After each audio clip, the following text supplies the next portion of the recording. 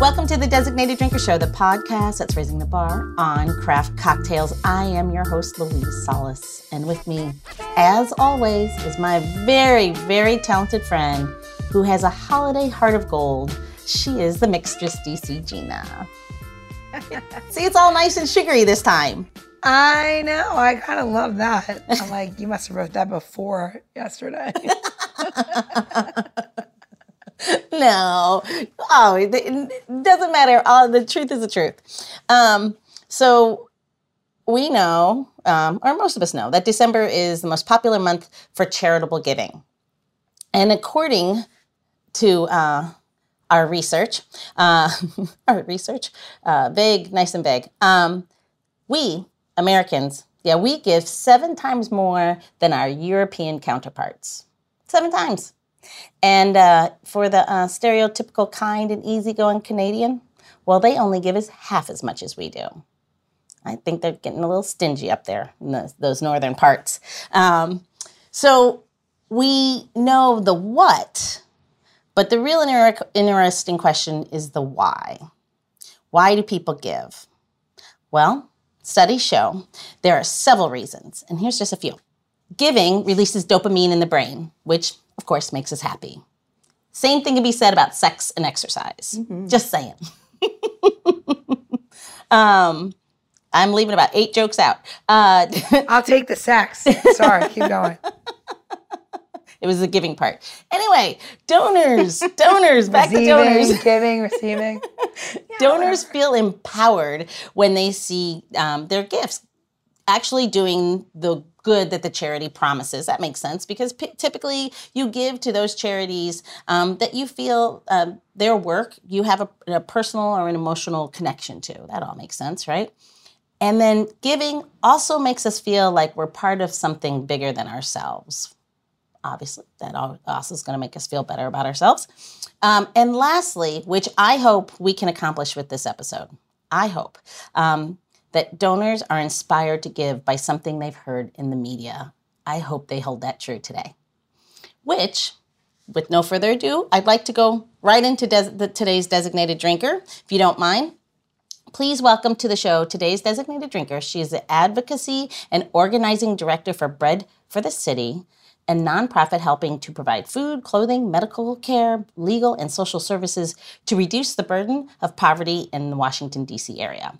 Please welcome to the show, Aja Taylor. Hi, welcome to the show. Hi. Thank you for having me. Oh, Hi. So glad to have you. Yeah.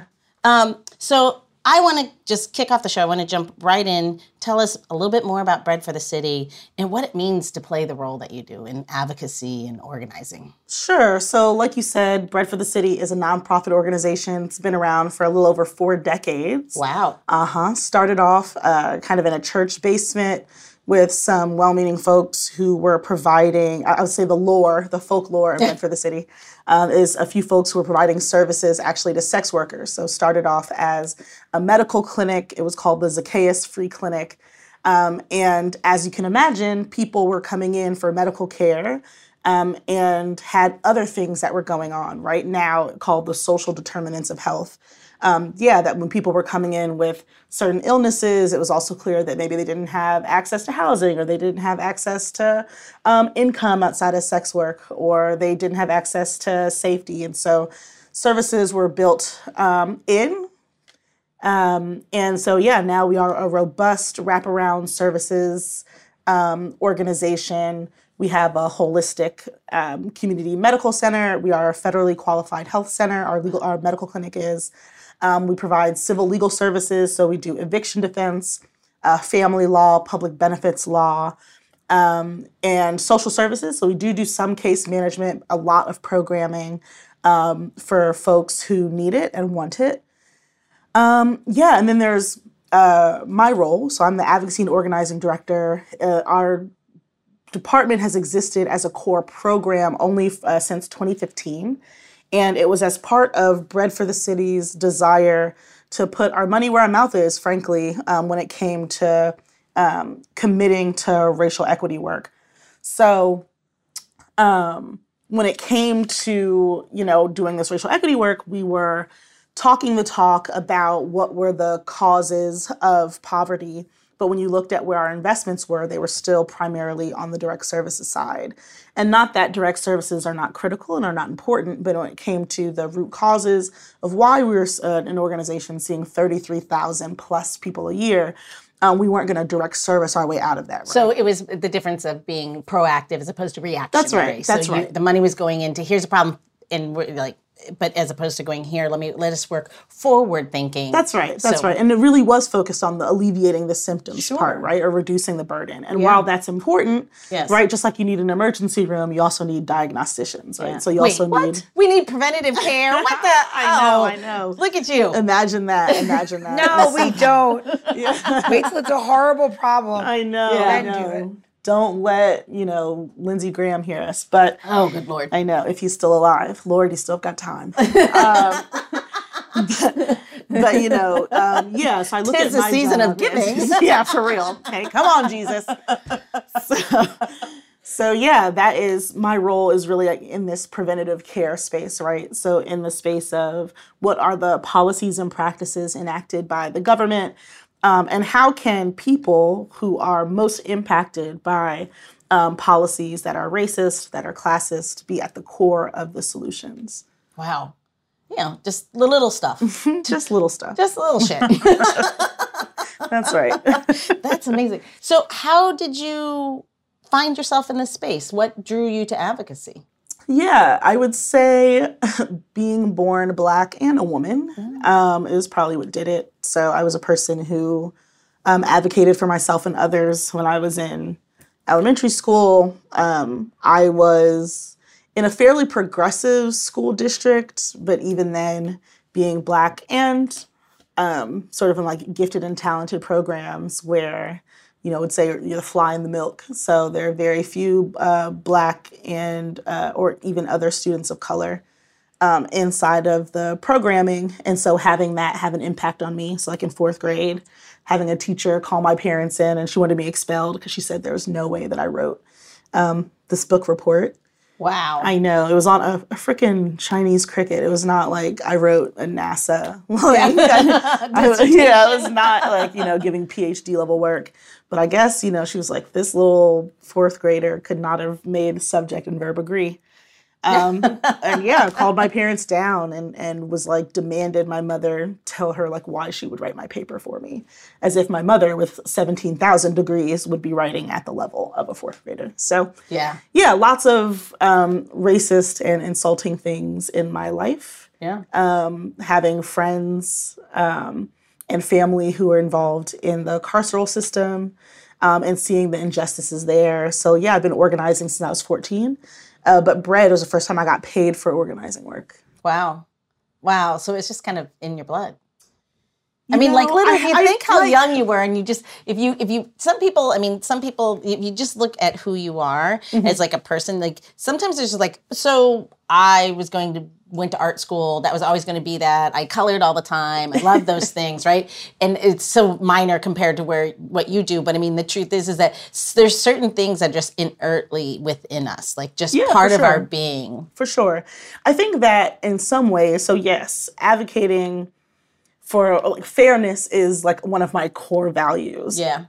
At the same time, I hesitate to say it's in my blood. And this is more so because, at this point, I've been doing this particular work for 10 years. Yeah. And though one could look and say, oh, here are lots of things that have shifted or have changed, there's still so much that hasn't. Sure.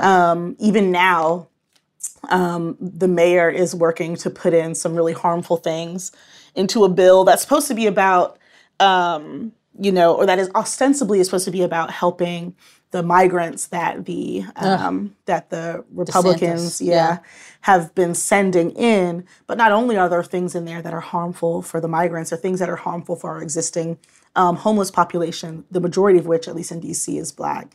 And so, but this is something that we fought against, like some of the same language things we fought against 4 or 5 years ago. Yeah. And here she is trying to bring it back. And so it's frustrating. I'm like, is it in my blood or am I just like tired of people trying to screw over Black people? And I wish that wasn't something, like I wish my job didn't need to exist Sure. I wish that I wasn't the one doing it. I would much rather be laying on a beach drinking one of Gina's concoctions. But, Actually, it's sometimes what you're doing, right? It's like as a service, right? Is a calling. And it's a call to service. And like, I hear what you say by not in your blood. But when you have that, like, that rumble in just your core of like that feeling that you have to say something, right? That's the service that you're providing to your community in order to make it a better and stronger community with better values and eyes wide open. And it's a lot of work.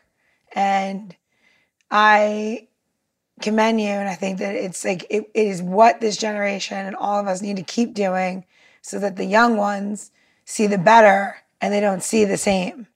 And I commend you for doing it because it sucks a lot of the days of the week. Yeah. You know? Yeah. It sucks. No one's listening to you. Your own mayor goes against you. You know what I mean? I get it. You know what I mean? I understand. And like it's really hard. And you're like, what are you doing? Why are you aligning with everybody else? You know? I see what you mean. So I find it very commendable what you're doing. And Bread for the City is a insanely cool program that has like literally given so many different ways to, you're talking about the homeless population for sure. I do a lot of work with DC Central Kitchen, and the homeless population in this city has always been something that's been it's a lot. It's a lot that goes on, and it's not that hard to become homeless in Washington, D.C. It's really, some people, it's paycheck to paycheck. And I just think that like what you're doing is so important. And as you're bringing up these points, I feel like push even harder. And if you're saying that the mayor's going to put something in a bill that you're going to refight, definitely make it known and like, let's put it up there and be like, this is not good. And here's why. Yeah. And I would really encourage folks to read. So the Washington Legal Clinic for the Homeless, WLCH.org, they have a blog, and one of their attorneys, Amber Harding, wrote a really great blog that really lays out very clearly what the negative impacts will be to our current folks receiving homeless services, and the sort of the cumulative effect on low-income DC residents. So definitely check it out. So what we'll do is we'll make sure we get that link from you so that in case our listeners didn't catch it, we'll put that on designateddrinker.show absolutely in the episode notes as well. So all someone would have to do is scroll down to get to them. It will be that close. So Gina, I think this might be a great time for us to take a break and for you to serve up this week's tips and tricks. What do you say? Sure. Let's do it. All right. It's time for Holiday Trick. Now, who says that holidays just have to be celebrated with a warm, cozy sweater when it could be something that's like spicy and delicious? And, maybe you live somewhere where it's warm. Celebrate Christmas everywhere, right? Hanukkah, Kwanzaa, whatever your holiday might be. This is something that I find to be like really delicious, and I love this, and I keep this in my refrigerator pretty much from fall to like February for cocktails if friends come over, or just, if I'm gonna make something non-alcoholic for my kids.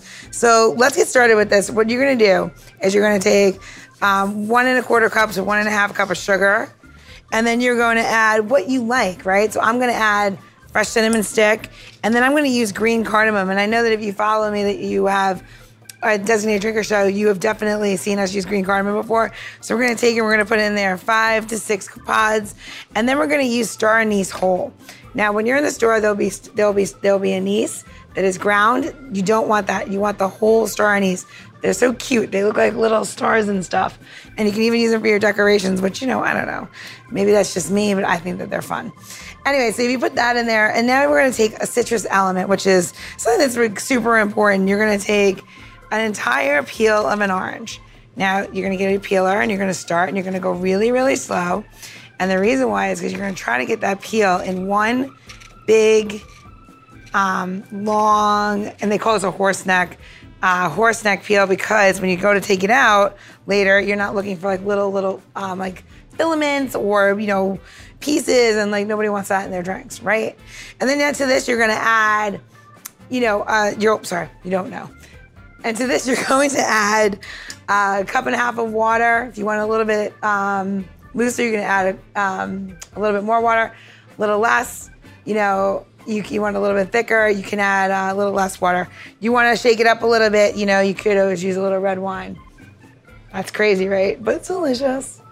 What you're left with after it reduces down on the stove over a medium heat is this beautiful syrup, and you have this indicator, which I like to call the translucent orange peel. And when you can see through it, then you have a delicious syrup. Catch me on the other side for the cocktail. All right. So everyone knows you're going to go to designateddrinker.show for the tips and tricks and how-tos on the recipe, or you can always, just like I said earlier, scroll down and you'll get to those notes. Oh my God, Gina, speaking of magic, this syrup is magically delicious. It's perfect. It's so perfect. Just easy, breezy, perfect way to spice up our holiday cocktails. I'd say it's, maybe like a tropical oasis in the midst of the holiday mayhem. I think we should copyright that. What do you think? Anyway, this does bring us to the end of part 1 with Aja Taylor, the Advocacy Director for Bread for the City. But if you're anything like me and Gina, one round is just never enough. So go top off that drink, throw on your bikini, and get ready for part 2 of this episode as we continue our boozy banter, and Gina shares a delicious beach-worthy cocktail recipe using her tasty, spicy, tropical syrup. Whew, that's a mouthful, but you know you're not going to want to miss it, so hurry back. The Designated Drinker Show is produced by Missing Link, a podcast media company that is dedicated to connecting people to intelligent, engaging, and informative content. Also in the Missing Link lineup of podcasts is Roger That, a podcast dedicated to guiding you through the haze of dementia, led by skilled caregivers Bobby and Mike Carducci. Now, if you're looking for a whole new way to enjoy the theater, check out Between Acts, an immersive audio theater podcast experience. Each episode takes you on a spellbinding journey through the works of newfound playwrights, from dramas to comedies and everything in between. Find Missing Link's League of Podcasts on Apple Podcasts, Spotify, or wherever you find your podcasts. Please don't forget to subscribe, download, and review the shows. Your review helps our shows reach new audiences. To find out more about Missing Link, visit missinglink.company. That's missinglink.company.